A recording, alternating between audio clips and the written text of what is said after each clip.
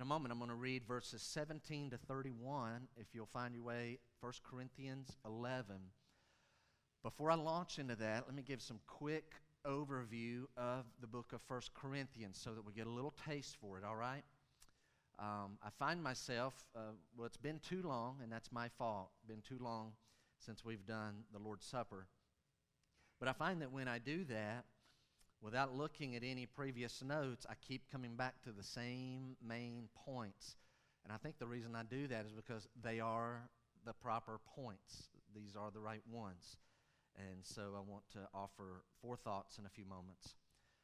What is 1 Corinthians? This is the Apostle Paul writing back to a church that he started on the second missionary journey. So he starts a church. He's a missionary. He starts a church and he moves on, starts more churches. He stayed there for 18 months the first time. Now he's away. He's planning on coming back to them. But 1 Corinthians is actually the second letter that he wrote to them. We call it 1 Corinthians because it's the first one that was inspired.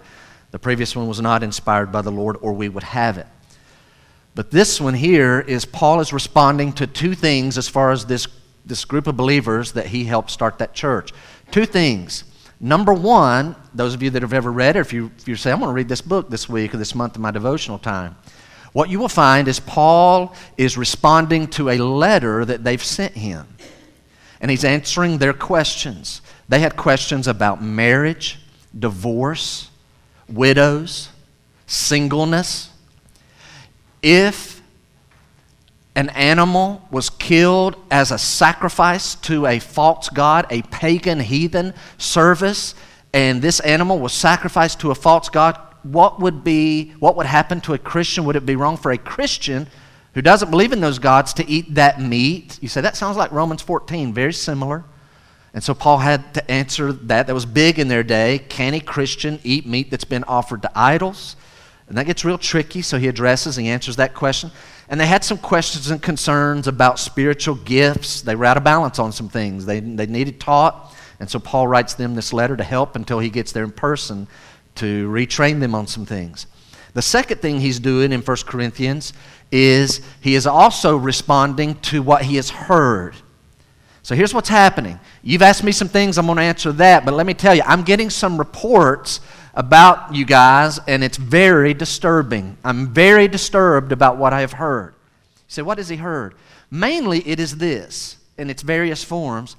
I hear there are divisions among you. Could you imagine a church full of Christians at each other, picking parties and groups and pairing off, and this group over here says, Paul, we're still with you, and this group over here is like, yeah, we've moved past Paul. We're with Apollos, and some are like, well, we're with Peter, and some are like, phooey on all of you, we're with Jesus.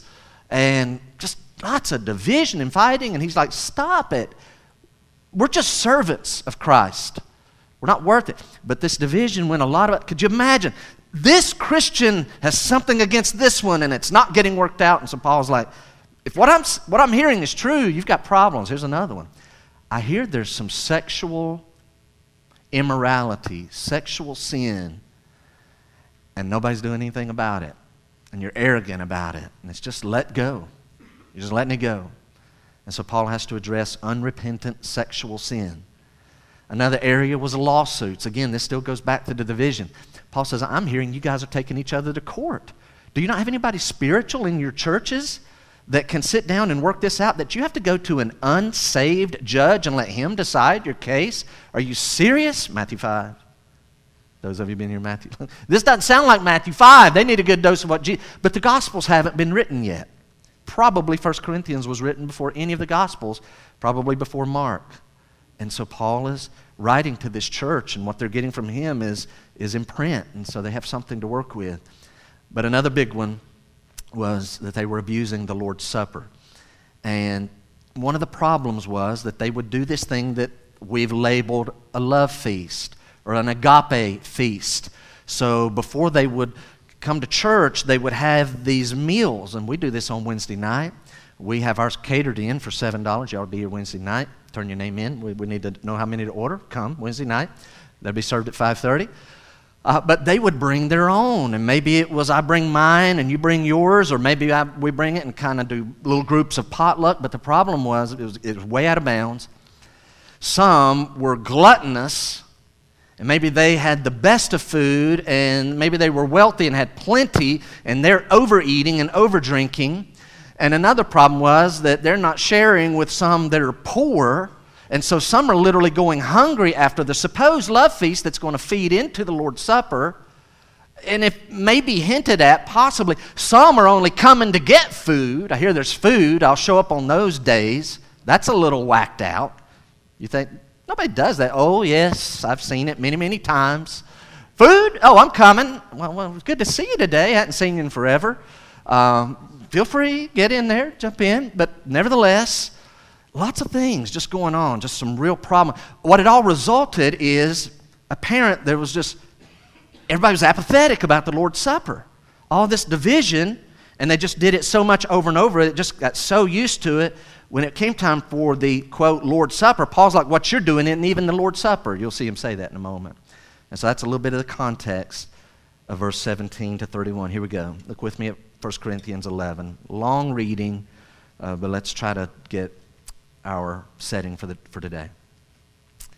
Paul says in verse 17, but in the following instructions I do not commend you. To start the chapter, he commends them. I gave you some traditions. You've been good about keeping those for the most part. I can brag on you in some things. What I'm getting ready to write about, I can't commend you. I can't brag about you. Why? Let this sink in. This is its own sermon. Because when you come together, it is not for the better, but for the worse. Could you imagine? What if someone in Anderson County today actually got up out of bed, got dressed, and they went to a church, and when they leave, the honest summation of their day is this: it would have been better if they didn't go to church. Can you imagine? You say, what would lead to? If you only go to church to fight and get offended, or you only go to church to hear heretical teaching, yeah, it'd been better if you not even go to church. Verse 17 again. In the following instructions I do not commend you, because when you come together it is not for the better but for the worse. What do you mean, Paul? For in the first place, when you come together as a church, I hear that there are divisions among you. You can just sense Paul's like, what in the world? Verse 18 continues. And I believe it in part. I think I do believe these reports. For there must be factions among you. I'm not preaching this, but I do want to make a quick observation. Paul says, I believe it in part, for there must be factions among you in order that those who are genuine among you may be recognized. He's literally saying, sometimes divisions happen and it's because there are unsaved people or there are carnal Christians living in the church. And the way you'll know the true Christians is when this divisiveness starts, they're not in the middle of causing it. So you can recognize who's really saved and who isn't saved. So sometimes these factions are revealing who's at the heart of it, who keeps driving the division, who won't get it right. Probably the unsaved are driving the majority of this. Verse 20. When you come together, it is not the Lord's Supper that you eat. You guys call it that, but that's not what you're doing. For in eating, each one goes ahead with his own meal. So today, when we're doing something symbolic at the end, and you get these two cups that will be stacked inside of each other, and there'll be a wafer of unleavened bread if you choose to partake this morning, and a little cup of grape juice on top of that represents the blood of the Lord and the body of the Lord. When you get that, don't go ahead of us. We're going to wait and all go at the same time, if you wouldn't mind. For verse 20 again, when you come together, it's not the Lord's Supper that you eat. For in eating, each one goes ahead with his own meal. One goes hungry, another gets drunk. You see the two ends of the spectrum. What? Do you not have houses to eat and drink in? Is that like the main thing? Going to go down to the Lord's house to get a meal? Don't you have houses to do this? Or do you despise the church of God? Notice this. When you read that phrase, church of God, do not think of a building. They didn't have church buildings for another 200 years after this. Church is people. Or do you despise the church of God, the people of God, and humiliate those who have nothing? They're over there left with nothing? Seriously, you can't include them? What shall I say to you? Shall I commend you in this? No, I will not. They had some serious problems. Paul says, for I received from the Lord what I also delivered to you. Let's cover this again. Paul's saying, I've already covered this. Let's go over it again. I received from the Lord. Matthew, Mark probably haven't been written yet. This would be the first recording of this event for someone who wasn't there. For I received from the Lord what I delivered to you, that the Lord Jesus, here we go, on the night when he was betrayed, took bread, and when he had given thanks, he broke it and said, this bread is my body, which is for you. Do this in remembrance of me. Now we know that that was the Passover meal. He takes the bread, he prays over it, he breaks it, distributes it to the 12 apostles, even though Judas is going to betray him. And he says, this is my body, which is for you. Do this in remembrance of me. And they had to be really confused because that's not what's been happening for 1,500 years. Verse 25. In the same way, he also took the cup after supper, saying, this cup is the new covenant in my blood. God tried to make a first covenant with the nation of Israel. I'll be your God, you'll be my people if you keep my laws. If you keep my laws and you're my people, then I'll protect you and I'll provide for you. Yes, Lord, we're all in and it sounds great. One big problem with God's first covenant, it had a defect in it. You say, God's covenant had a defect. Absolutely. The defect is people. We don't keep our end of the agreement. We couldn't keep the law. So we have to have a new covenant. We call it the New Testament. Jesus says, this cup, on the night before he was betrayed, he'll die on the cross the next day. This cup is the new covenant in my blood. Do this as often as you drink it in remembrance of me. For as often as you eat this bread and drink the cup, here it comes, as often as you do it, doesn't say how often, but as often as you do it, you proclaim the Lord's death until he comes. It's about the Lord's death. And it's a reminder we're still doing this on earth because Jesus hasn't come back yet, but we're reminding and celebrating that he will return. And so that's the gist of the meaning. Paul closes with some warning in the next 5 verses. Whoever therefore, so let's go ahead and start putting this into our mind. Whoever therefore eats the bread or drinks the cup of the Lord in an unworthy manner will be guilty concerning the body and blood of the Lord. You don't want to do that. Let a person examine himself then. Watch these next 3 words. And so eat. I want to emphasize that in a little while. Let a person examine himself then, so you're not partaking in an unworthy manner. Let a person examine himself then, and so eat of the bread and drink of the cup. For anyone who eats and drinks without discerning the body, eats and drinks judgment on himself. Careful. This can be dangerous. Seriously, this can be dangerous. That is why Paul says that's why many of you are weak and ill, and some have died. You say, what does that mean? I think it means that some of the Corinthians abused the Lord's Supper. If I'm not mistaken, this is kind of technical. It means some of them got weak, and some of them got ill, and some of them died. Because they abused the Lord's Supper. No, tell us that. It surely doesn't mean, yep, they got sick and really weak and had physical problems, and some of them got so sick that they died because they kept abusing the Lord's Supper. I don't want that to happen to anyone here today. Well, I'm skipping. Hang on. And so eat. All right. Verse 31 is the last verse we'll look at. But if we judged ourselves truly, we would not be judged. Examine yourself if we judge ourselves truly. If you're taking notes, you want to write this down. What we think about the Lord's Supper is as important as what we do in it. What we think about in the Lord's Supper, what we think about it, what we say about it, is just as important as, I know somebody may hear that and say, I don't know that I agree with that. It's more important that you do it, and we need to do it, and I need to be faithful, and we need to be faithful in doing this. I'm here to tell you that what you think about doing this and what you say about the Lord's Supper is just as important as the act of doing it. It is extremely important. So when we do this in a little while, what are you thinking? What are your thoughts? What are your feelings? What is your theology about this? If you were to trade places with me right now and you had to stand and say, okay, what is the point of the Lord's Supper? Would you know some of the things? Where would your mind go? Do you have at least 1 or 2 of these 4 things? I've had time to think about it this week, and I want to offer 4 in a moment. Can we settle this? This, under these trays here, this is not some magical pill or some spiritual tonic that's going to wash away anyone's sins. It's not going to ward off evil and bad luck.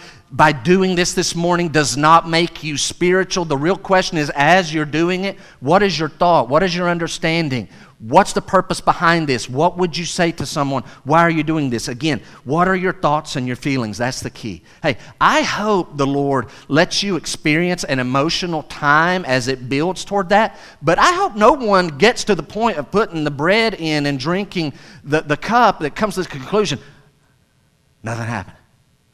I didn't feel anything. That's not the point. It's what are your thoughts about this? What does it represent? This is purely symbolic. No one is going to get saved this morning by keeping the Lord's Supper. It is symbolism. So I want to give you 4 reasons why we do this. What should we be doing before we approach the communion table? Number 1, it's a time to review the gospel. Would you join me back in 1 Corinthians chapter 5? You're in chapter 11. Go back 3 or 4 pages.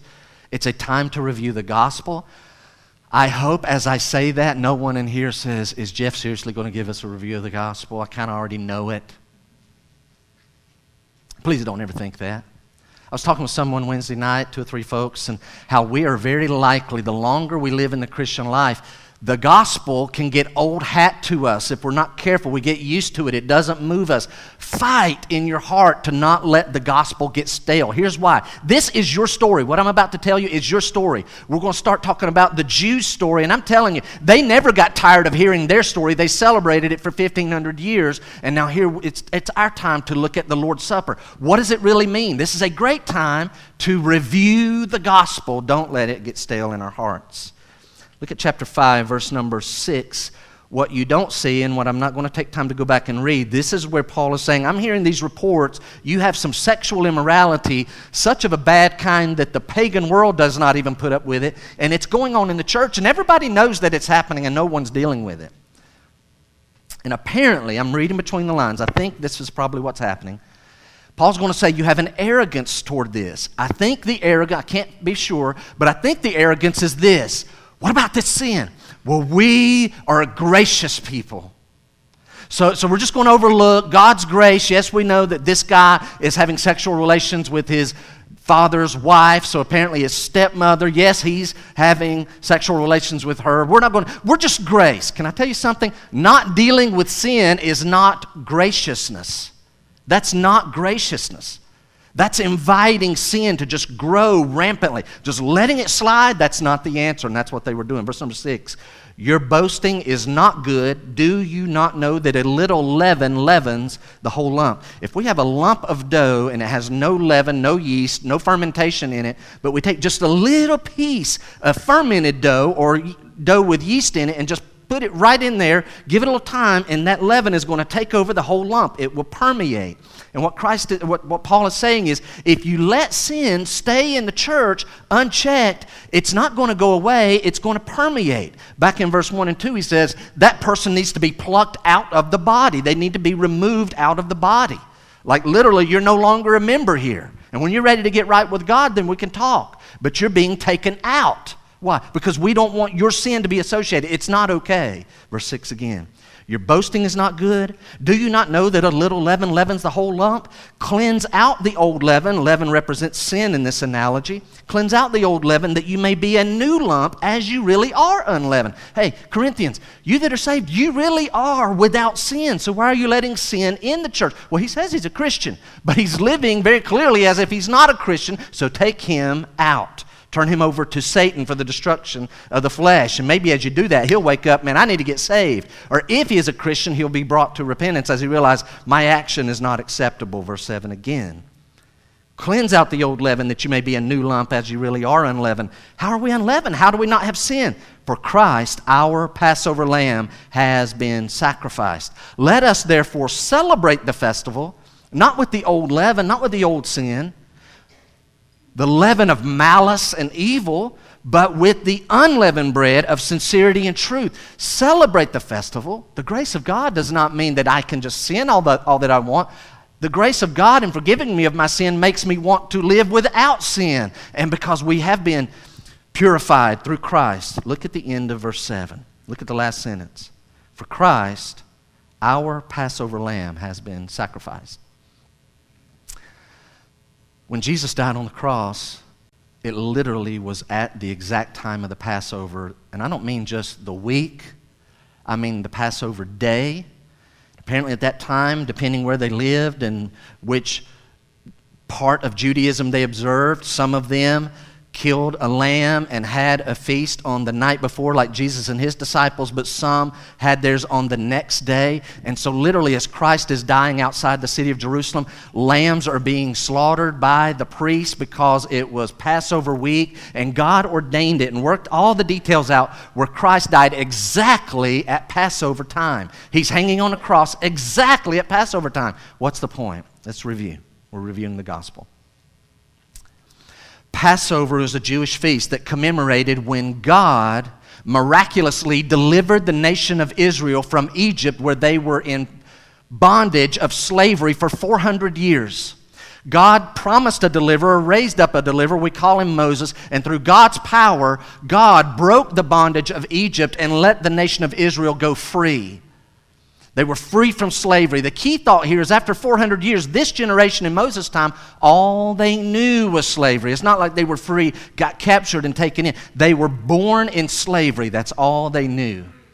And so God raises up Moses and he warns Pharaoh and the nation of Egypt. And you know that God put 10 plagues on the nation of Egypt. And he kept judging them, and this was devastating. The land, the cattle, the vegetation, the people. It was killing their economy, but Pharaoh was stubborn, and he would not let the Jews go. And finally, the 10th plague took place. The 10th plague, God said, on this date, in the nighttime, a death angel is going to come over the land of Egypt, and every firstborn in those families and the firstborn of the animals will all be killed in one night. Now, I want you to think about that. If that were to happen in the United States, all of the firstborn died tonight. So from Sunday night, just go with me, Sunday night till Monday morning, all of the firstborn in the United States died. Raise your hand if you're a firstborn. Would you raise your hand? Your firstborn, hold them up high. Hold them up high. Look, we would be without all of you folks. Be lots and lots, millions and millions, 50, 60, 70, 80 million funerals would have to be held over the next. This is what happened in the nation of Egypt, and that's what broke them. But God made a law.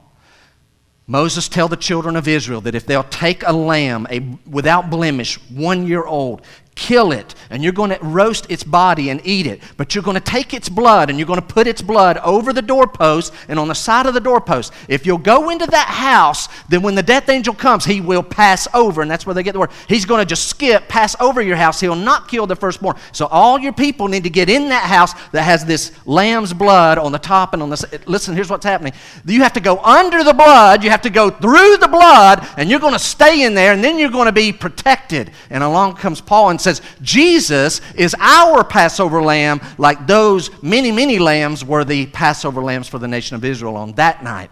What's Paul talking about? Jesus is our lamb. You have to go under his blood. You go through his blood. Once you do, you are spared of the judgment against sin. So here's the gospel. Let me give it to you in 2 minutes. This is your story, Christian. We've all sinned against a holy God. Why? All of us have sinned. We were literally born into it. We're born in slavery to sin. Why is it that not one of us has been able to live thus far without sinning? We have all sinned. Most of us have taken the Lord's name in vain at some point in our life. None of us have ever had one day where we love the Lord our God with all of our heart, soul, mind, and strength. All of us have had a time in our life where we love other things more than God. All of us have dishonored our parents. All of us have had unwarranted, unrighteous anger toward people. All of us have told lies. Most all of us have been lustful toward people. All of us have coveted things that are not ours to have. Most of us have stolen things at some point in our life. We are all sinners. Why? Just born in it, reared in it. It's the only life we knew. We've never known one day where we were not sinners. Problem. God is holy. God will not let sin into heaven. Furthermore, God is a just God. He can't just let our sin slide and not deal with it. He must punish sin. And we know that God's standard punishment is the same for everyone. Death for sin.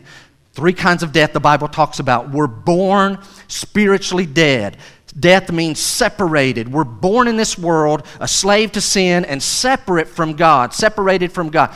So you weren't born a Christian. You're born in this world without a relationship with God, apart from God. And we will all die physically. Our soul and our spirit will separate from our body. I say it over and over. You don't know anybody 150 years old. You don't know anyone 130 years old. You don't know anyone 120 years old. Why? None of us will live to be 120 in this version of these bodies. Why? Because physical death is guaranteed. We are going to die. It's a judgment for our sin. But the worst of all is this eternal death, receiving the wrath of God against our sin. We're all born spiritually separated from God, with a body that is dying, and then we're standing under condemnation of eternal wrath and punishment in hell that we've earned because of our sin nature. But here's the gospel. God loves us so much that He gave His Son to die on a cross, and He took our death. And then God says on top of that, because He took all of your sin and He paid for all of your sin, if you will truly put your faith and trust in Christ. In fact, I'll say it this way. God made a promise. All who will put their faith and trust in Jesus' blood on the cross to wash away their sins, His death on the cross to take care of all the punishment and the wrath of God for their sin, all who will put their faith and trust in that will be forgiven. They will not have this eternal wrath of God. But here's the thing. It's not just all who will do this. There is a warning. Only those who have trusted Jesus Christ will receive forgiveness of sins. Only those. You say, what about things I haven't even done yet? The Bible says in 1 John 1:7, the blood of Jesus Christ, His Son, cleanses us from all sin. Communion is a wonderful time to review the gospel, and Passover is symbolic of the gospel. Look again at 1 Corinthians 11, verse 24. We're going to notice a second thought. What is the Lord's Supper about? It's a time to remember our Savior. Very simple. It's a time to remember. In fact, we're going to pick out one thing. This would be the main thing that the Lord's Supper is about. Verse number 24. Paul says that he had received from the Lord this message. And when Jesus had given thanks, He broke it, the bread, and said, this is my body, which is for you. Watch what He says here. This is an astounding statement that no doubt blew their minds on this night. This is my body, talking about this bread that's been broken. This is my body, which is for you. Do this in remembrance of me. Do this in remembrance of me. In the same way, He also took the cup after supper, saying, this cup of the new covenant is my blood. Do this. They've been doing this all their life. Let's just suppose Peter's 30 years old. Let's say John is 21, 22 years old. They've never known a year in their life where they wouldn't have taken Passover. Now here comes Jesus on this night and says, this cup after supper, this cup is the new covenant in my blood. Do this as often as you drink it in remembrance of me. For as often as you eat this bread and drink the cup, you proclaim the Lord's death until He comes. All you've known is this bread and this cup and that lamb that you eat and you roast. It's pointing back to Passover. I'm changing it all tonight. You are literally on the cusp of the greatest event in the history of the world. Tonight it changes. It is no more just looking back to what God did for Israel. Tonight it is looking forward to what I will do tomorrow morning. It'll be the greatest thing in the history of the world. I want you to always remember my death. We don't like to think how our loved ones die. Jesus says, I want you to remember my death. I want you to celebrate my death, because my death is what's going to pay for all of your sins. It's the key. It is the central event. Remember me. What is the Lord's Supper? It's about the Lord Jesus Christ. I'm not going to preach on the cross today. That would take too long. It's not technically the point. And by the way, the New Testament does not lend itself to the gore.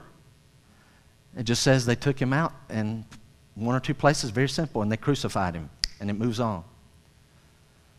But I want you to go in your mind's eye just for a moment. Would you go there just for a moment? I want you to picture a man, 32, 33 years old, darker skin, dark hair. He's Jewish. He's God in the flesh, never has sinned. But he literally, I know this are beams and boards and lumber from a tree, but he is nailed to a tree. And I want you to picture him. He has open wounds all over his body. I'm sure some of them are still running and dripping, and some are no doubt starting to clot and starting to get, but then he moves and it splits them back open. And literally as he's on this cross, there will be a pool of blood over it. I want you to picture him. Picture this person in your mind. We're not being idolatrous. okay? So we're not harming, make no graven image. I believe we should not even make mental images of God the Father, but we're picturing what the Lord Jesus Christ would have been. His face, his head is swollen. His back looks like meat that has been lashed and striped. Face swollen, perhaps eyes shut, perhaps a tooth or two at least loosened, perhaps knocked out, and you think, that looks kind of ridiculous. I don't want to think of a tooth. That's probably the situation that we're looking at. A crown of thorns that is just really gushing the blood. I mean, it is a bloody mess. That's what's happening. I want to propose to you that scene is the greatest example of the glory of God that we have in all the world.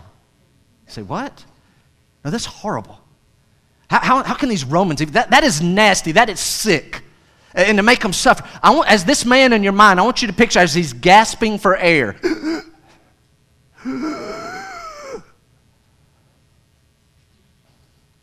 For us.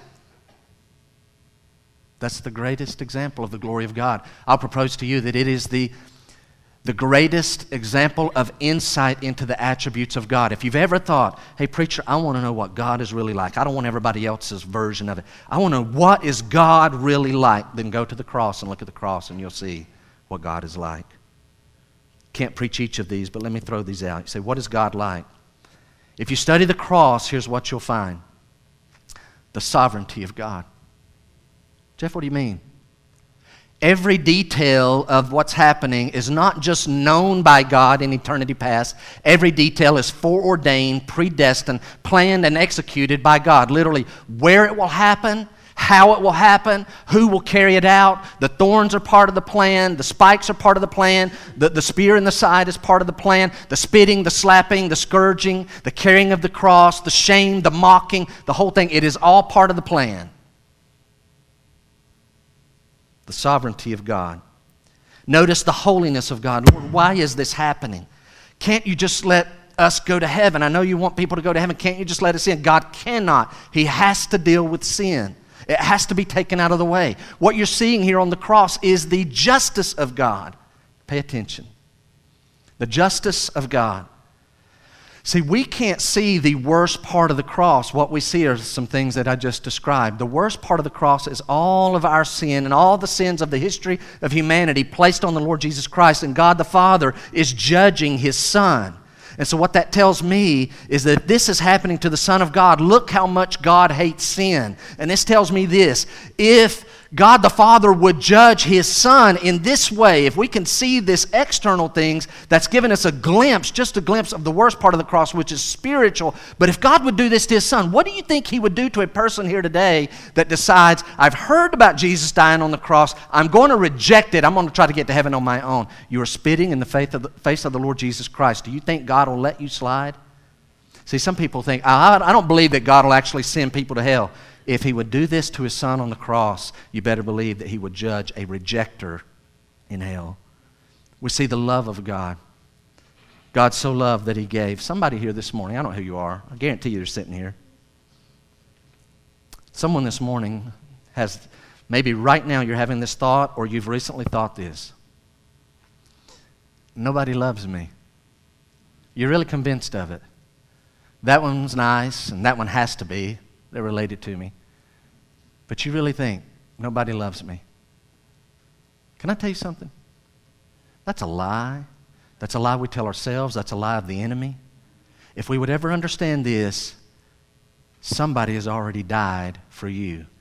Somebody gave His Son to die for you. The person that if anyone was ever going to die for you, you would want to die for you, has already died. They gave their earthly life for yours. There's no better way. How could I show someone that I really love them more than anything? To die for a person is the greatest example of love. The Lord has done that. What do I see when I look at the cross? I see the authority of the Lord Jesus Christ. I see the self-control of God. God is not some fitful person. As they're doing this to the Lord, He has full power to retaliate. He just keeps letting it happen. I hear Christ praying to God the Father. I don't know the dynamic. All I know is He's saying, Father, over and over, Father, forgive them. They know not what they do. I know know that he tells Peter the night before, why are you trying to defend me with your little sword? Put it away. Do you not know that I could call 12 legions of angels and they'd be here to release me at any moment? This is the plan of God. Get off of your plan, get onto my plan. I could call 60 to 70,000 angels in a moment. Listen to me. One angel would do the job. One angel killed 185,000 soldiers in the Old Testament. I'll guarantee you they're standing there ready. What is going on? And the Lord Jesus Christ, like, you just stand down, guys. Let me do the plan, what we've scheduled in eternity past. Father, hold back. I'm going to carry this all the way through. You go ahead and judge all the sin on me. I'm ready for it today. This is why I came. This is why I came. Jesus says, remember me. Don't forget me. Remember me. He's honest. Guys, I'm going to Jerusalem, I'm going to die, and I'm going to die this way, and those people are going to do it. He says, I'm going to come back. He's going to come back. I see the omnipotence of God, the infinite power of God represented on the cross. Why? Tens of thousands of people die every day, and the world rarely changes. But when this man died on a cross, he paid for a whole humanity's sin. Third thought this morning. So it's about Christ. So Jeff, as I take this wafer of bread and drink this cup, be remembering the Lord Jesus Christ. Be reviewing the gospel. We've sinned. Our salvation is in Him. He's our Passover lamb. If we apply His blood spiritually to our sin, it literally washes it away. Number 3. The Lord's Supper is a time to maintain our unity. Would you go with me? Ephesians chapter 2. Ephesians chapter 2, very important. They'll be on the screen, but maybe you want to follow along in your Bible with me. Ephesians chapter 2, what is the Lord's Supper? What is this occasion? It is a time to maintain our unity. Ephesians chapter 2, I'm going to read a little lengthy section here, about 9 or 10 verses. Look at verse number 11. Ephesians 2. We're talking about it's a time. If we do anything at the Lord's Supper, we need to review the gospel, celebrate it again. We need to focus on the Lord Jesus Christ, and we need to really be eager to maintain our unity. Verse 11 of chapter 2 of Ephesians. Therefore, remember that at one time you Gentiles in the flesh, it's us, called the uncircumcision by what is called the circumcision. That means the Jews call us this. Then they were the circumcision, which is made in the flesh by hands. Remember, hey Gentiles, remember that you were at that time separated, note that word, from Christ, alienated, remember that word. You were separated, alienated from the commonwealth of Israel, and remember this word, strangers. You were separated, alienated, strangers to the covenants of promise, they're not yours, having no hope. Separated, alienated, strangers, no hope, and without God. Remember earlier I said spiritual death. We're born in this world apart from God, not with the relationship with God. Without God in the world, verse 13. But now, you Ephesian Christians, in Christ Jesus, you who once were far off have been, note these words, brought near. See the opposite? Brought near by the blood of Christ. For He Himself is our peace. How can we have peace with God? Christ is our Passover lamb. He Himself is our peace, who has made us both one, Jews and Gentiles. He has made us both one, and has broken down in His flesh the dividing wall of hostility. There was hostility, He broke it down. We were far away, we've been brought near now. How? By abolishing the law of commandments expressed in the ordinances. So the Old Testament has these laws and ordinances that were to separate the Jews from the Gentiles. And what Paul is saying is the Lord Jesus Christ has broken down that wall and abolished those separating ordinances. Why? That He might create in Himself one new man in place of the two, so making peace. And might reconcile, to be brought to peace and harmony. And might, why did Christ do this? And might reconcile us both to God, Jews and Gentiles, in one body. How? Through the cross, thereby killing the hostility. And He came and preached peace to those who were far off, that's us, and peace to those who were near, that was the Jews. Verse 18 is a great verse. You see the Trinity here. For through Him, Jesus, we both, Jews and Gentiles, have access in one Spirit, through the Holy Spirit, to the Father. That's what it's all about. Access, relationship with the Father, through the Holy Spirit, by the work of Christ, Jews and Gentiles, Still Jews and Gentiles, verse 19. So then, he's talking to Gentiles, you are no longer strangers and aliens, but you are fellow citizens with the saints and members of the household of God. You're not on the outside looking in anymore. You've been, how? By the cross of Christ. Flip the page, chapter 4, very quickly. Ephesians 4, verses 1 through 6. Paul's in prison when he's writing. He says, I therefore, a prisoner for the Lord, urge you to walk. So every Christian here this morning, we're going to be doing the Lord's Supper here. Let's get this in our minds. I, therefore, a prisoner for the Lord, urge you to walk in a manner worthy of the calling to which you have been called. Walk in a manner worthy, fitting, in a match of this. You say, I'm a Christian. Jesus is my Lord. Then walk in a manner worthy of it. What would that look like? Verse 2. With all humility and gentleness, less of you, more of him, more of others.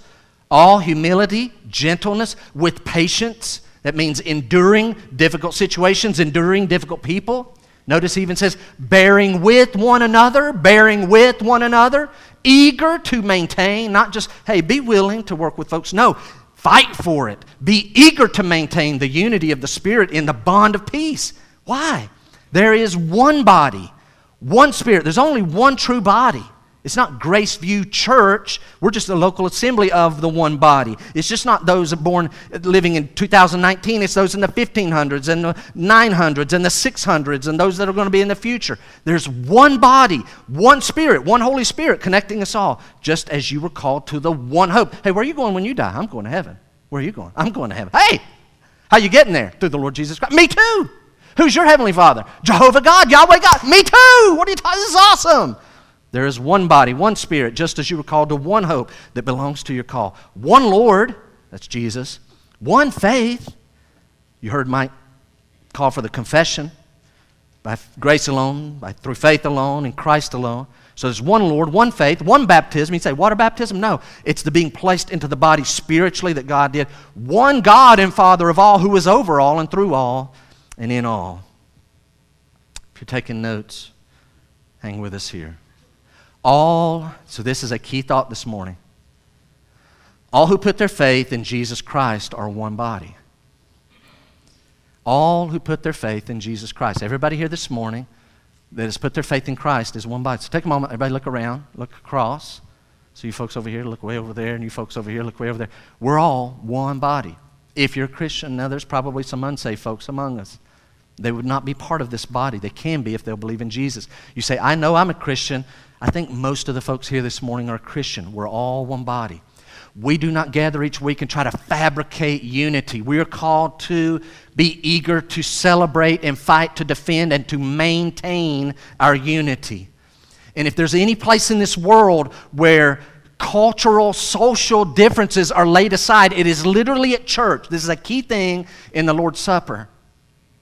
So I want to propose to you this morning, let me develop this just for a moment, that particularly at communion is a time for the body to reset their brain.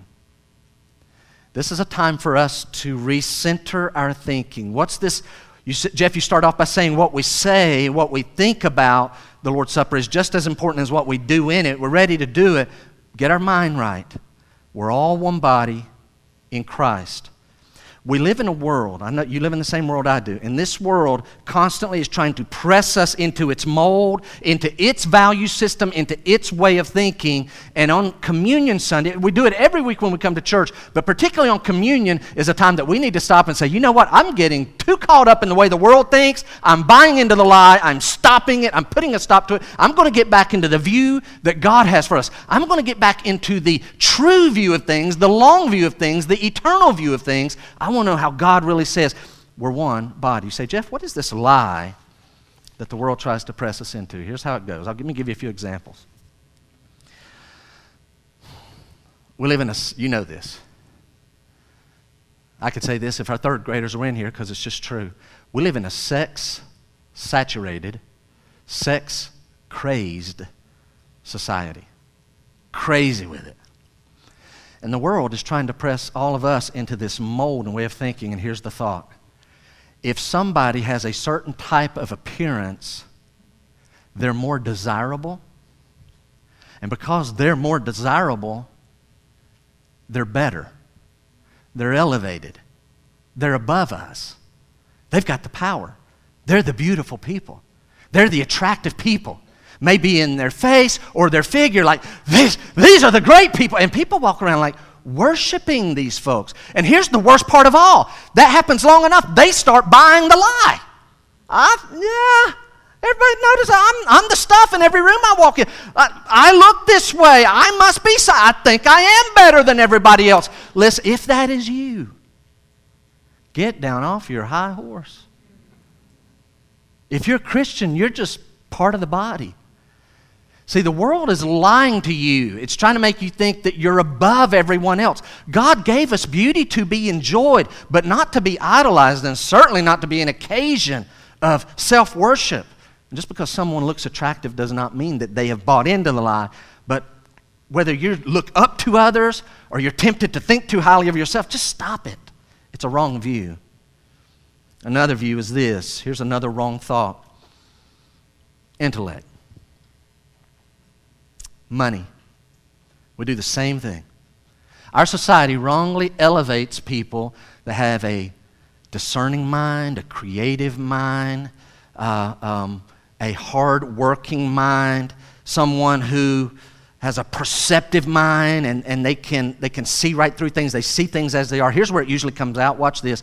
They can articulate things well. They speak well. Maybe they have a quick tongue or even a sharp tongue or a smooth tongue, and they can sell everyone on whatever they need to, and we just elevate that person. Look, they're just better than us, and they start buying the lie. Look, my personality, my quick thinking, I'm smarter than everyone else. I think I really am up here. They apparently treat me that way, and so that's a lie. There's very much a lie. Another group is in our authority.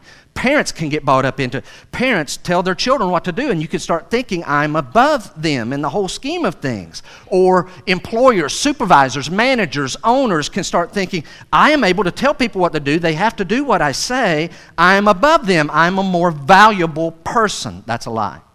That's a lie. That stops in here. We don't do that in here. What's taking place? We defeat the deception. All of those are forgetting grace. Because watch, when God pours grace out on someone and they have an appearance that is better than others, or they're given an intellect or an ability to speak, or they're given authority over other people and earthly authority, that does not make them a better person. That is just a very temporary, you got to remember what I'm telling you. It is a very temporary distinction. It's just for a little while, just in this life. And that's what the Corinthians were having a problem with.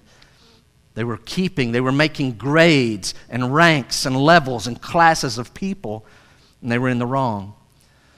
I can't tell you what eternity is going to be like fully. You say, Jeff, do you think some people are going to be over others in eternity? Yes, they will.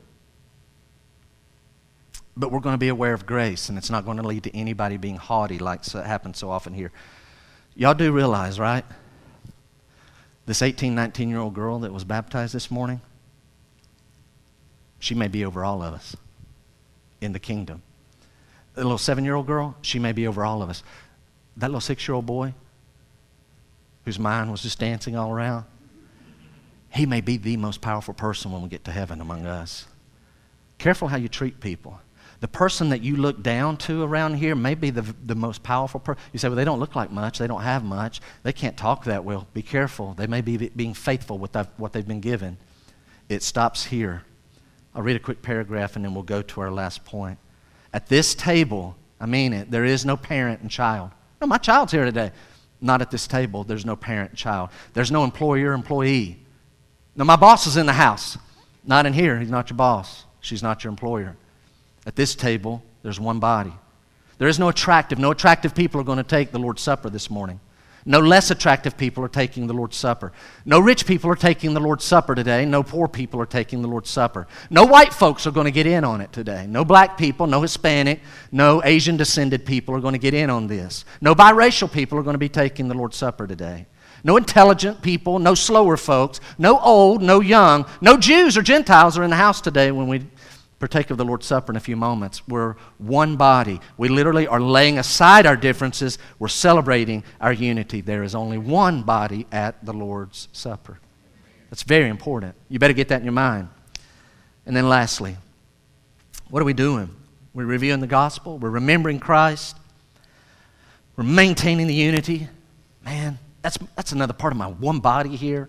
They are my body. And then lastly, look at verse 27. We'll find there's a time.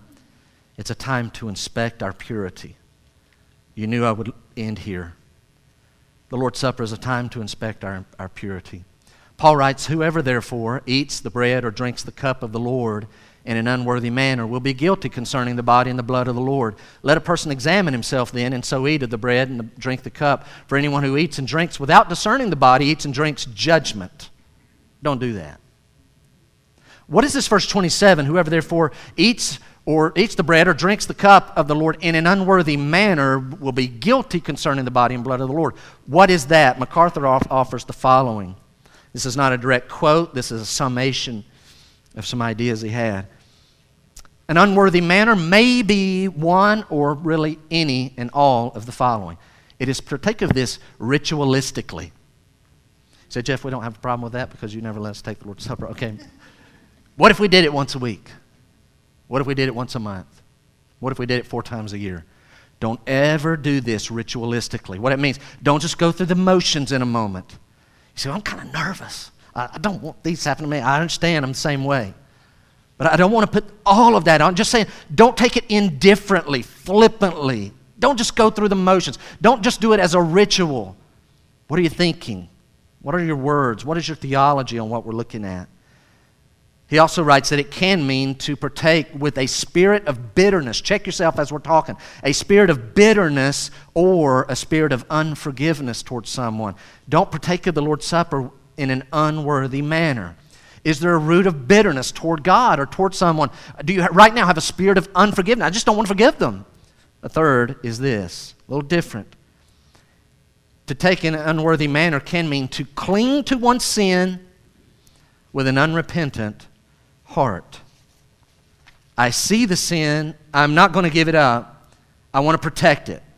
Can I take of the Lord's Supper? You're on dangerous ground.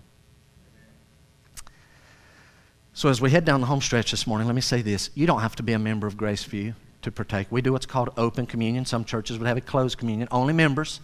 We don't do that. But I will say this. The Lord's Supper is only for Christians. Only people who've put their faith and trust in Christ. Be honest. If you don't have a time, well, I kind of think I've always believed in God.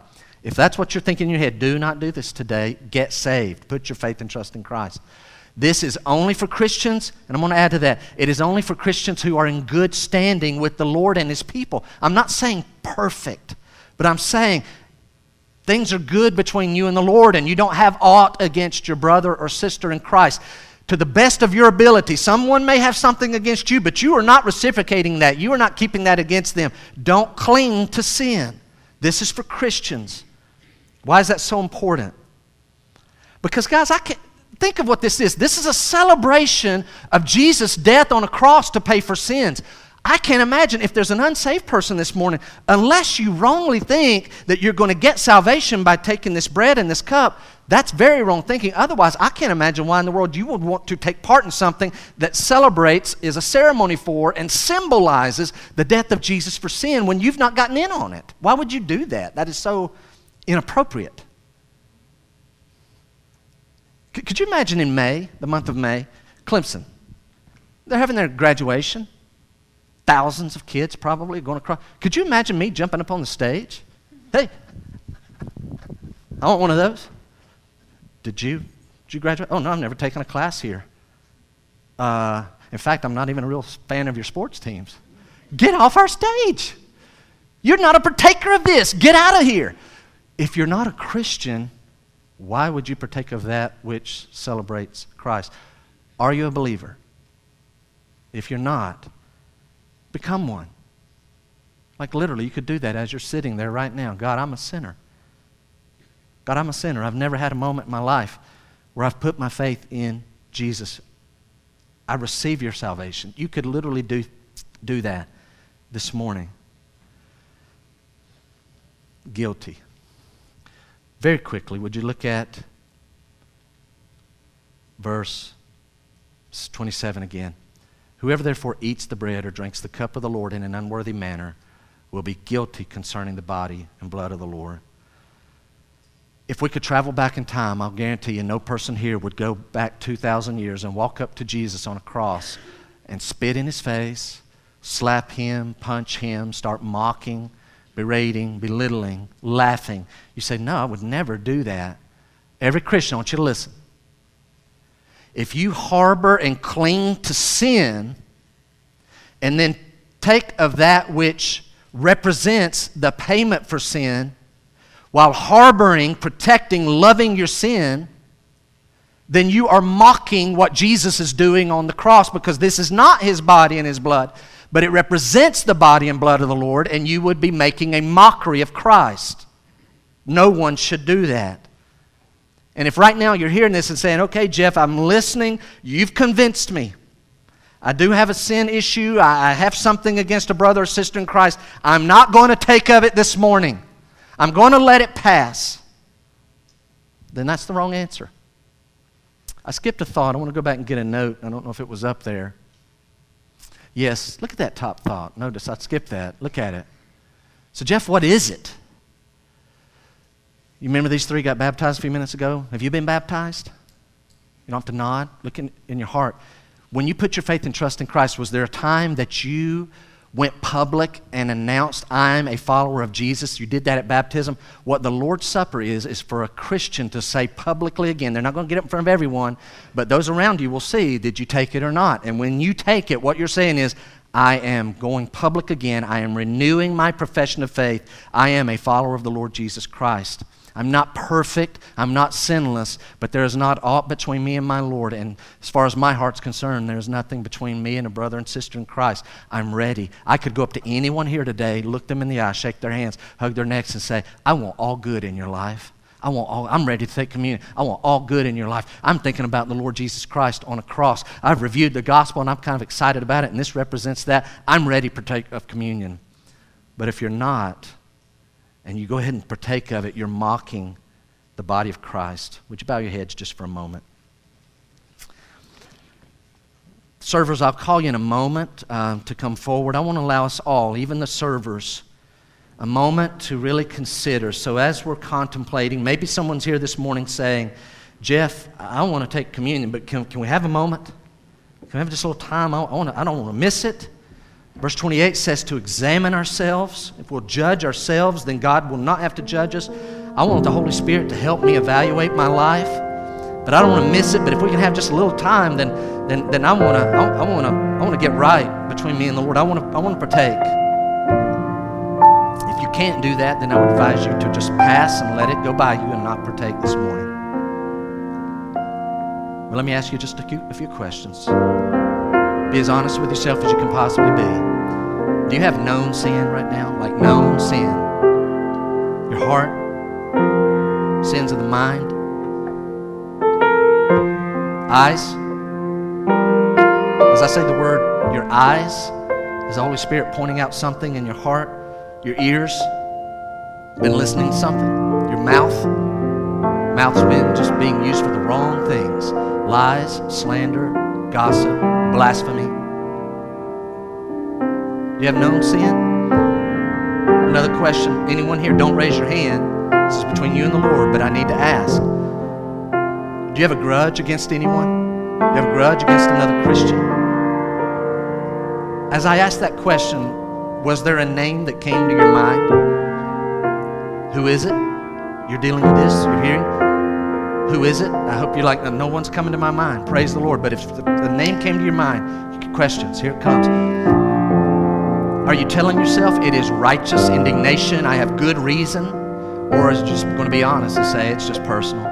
They offended me and I can't let it slide. I don't have the thick skin that I need. I don't live out Matthew 5 like I should. I'm holding a grudge.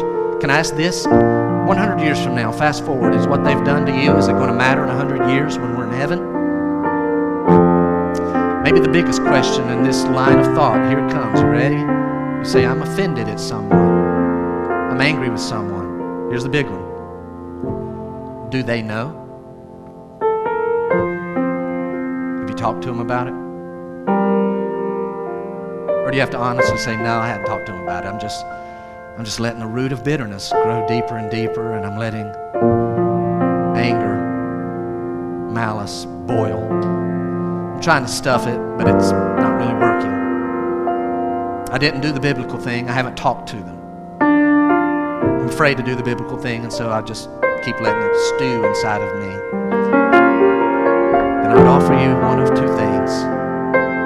Take a moment and let God know, God, I am putting this at the cross. I'm going to lay down my grudge.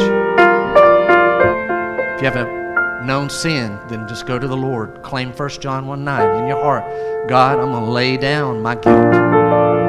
God, you said if we confess our sins, you're faithful and just to forgive us and cleanse us of all unrighteousness. And Lord, I'm naming it in my heart. This, God, I'm giving over to you. I claim your forgiveness. I'm confessing and seeking your forgiveness and receiving your forgiveness. Lord, I'm not going to pick it back up after communion. I'm laying it down. I'm releasing the debt against that person. Let me give you just a few seconds to do that. In a moment, I'll call our servers forward.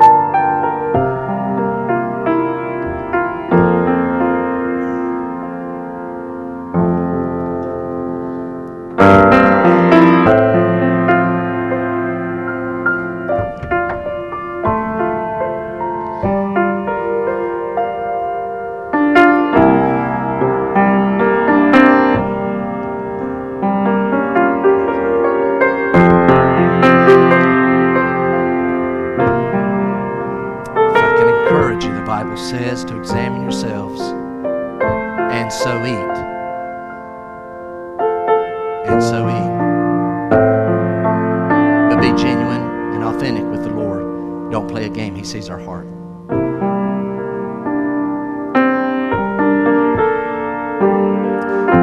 Heads bowed, eyes closed. Just before I call our servers forward, I'm going to take just a moment. If anyone here, no one looking around, please.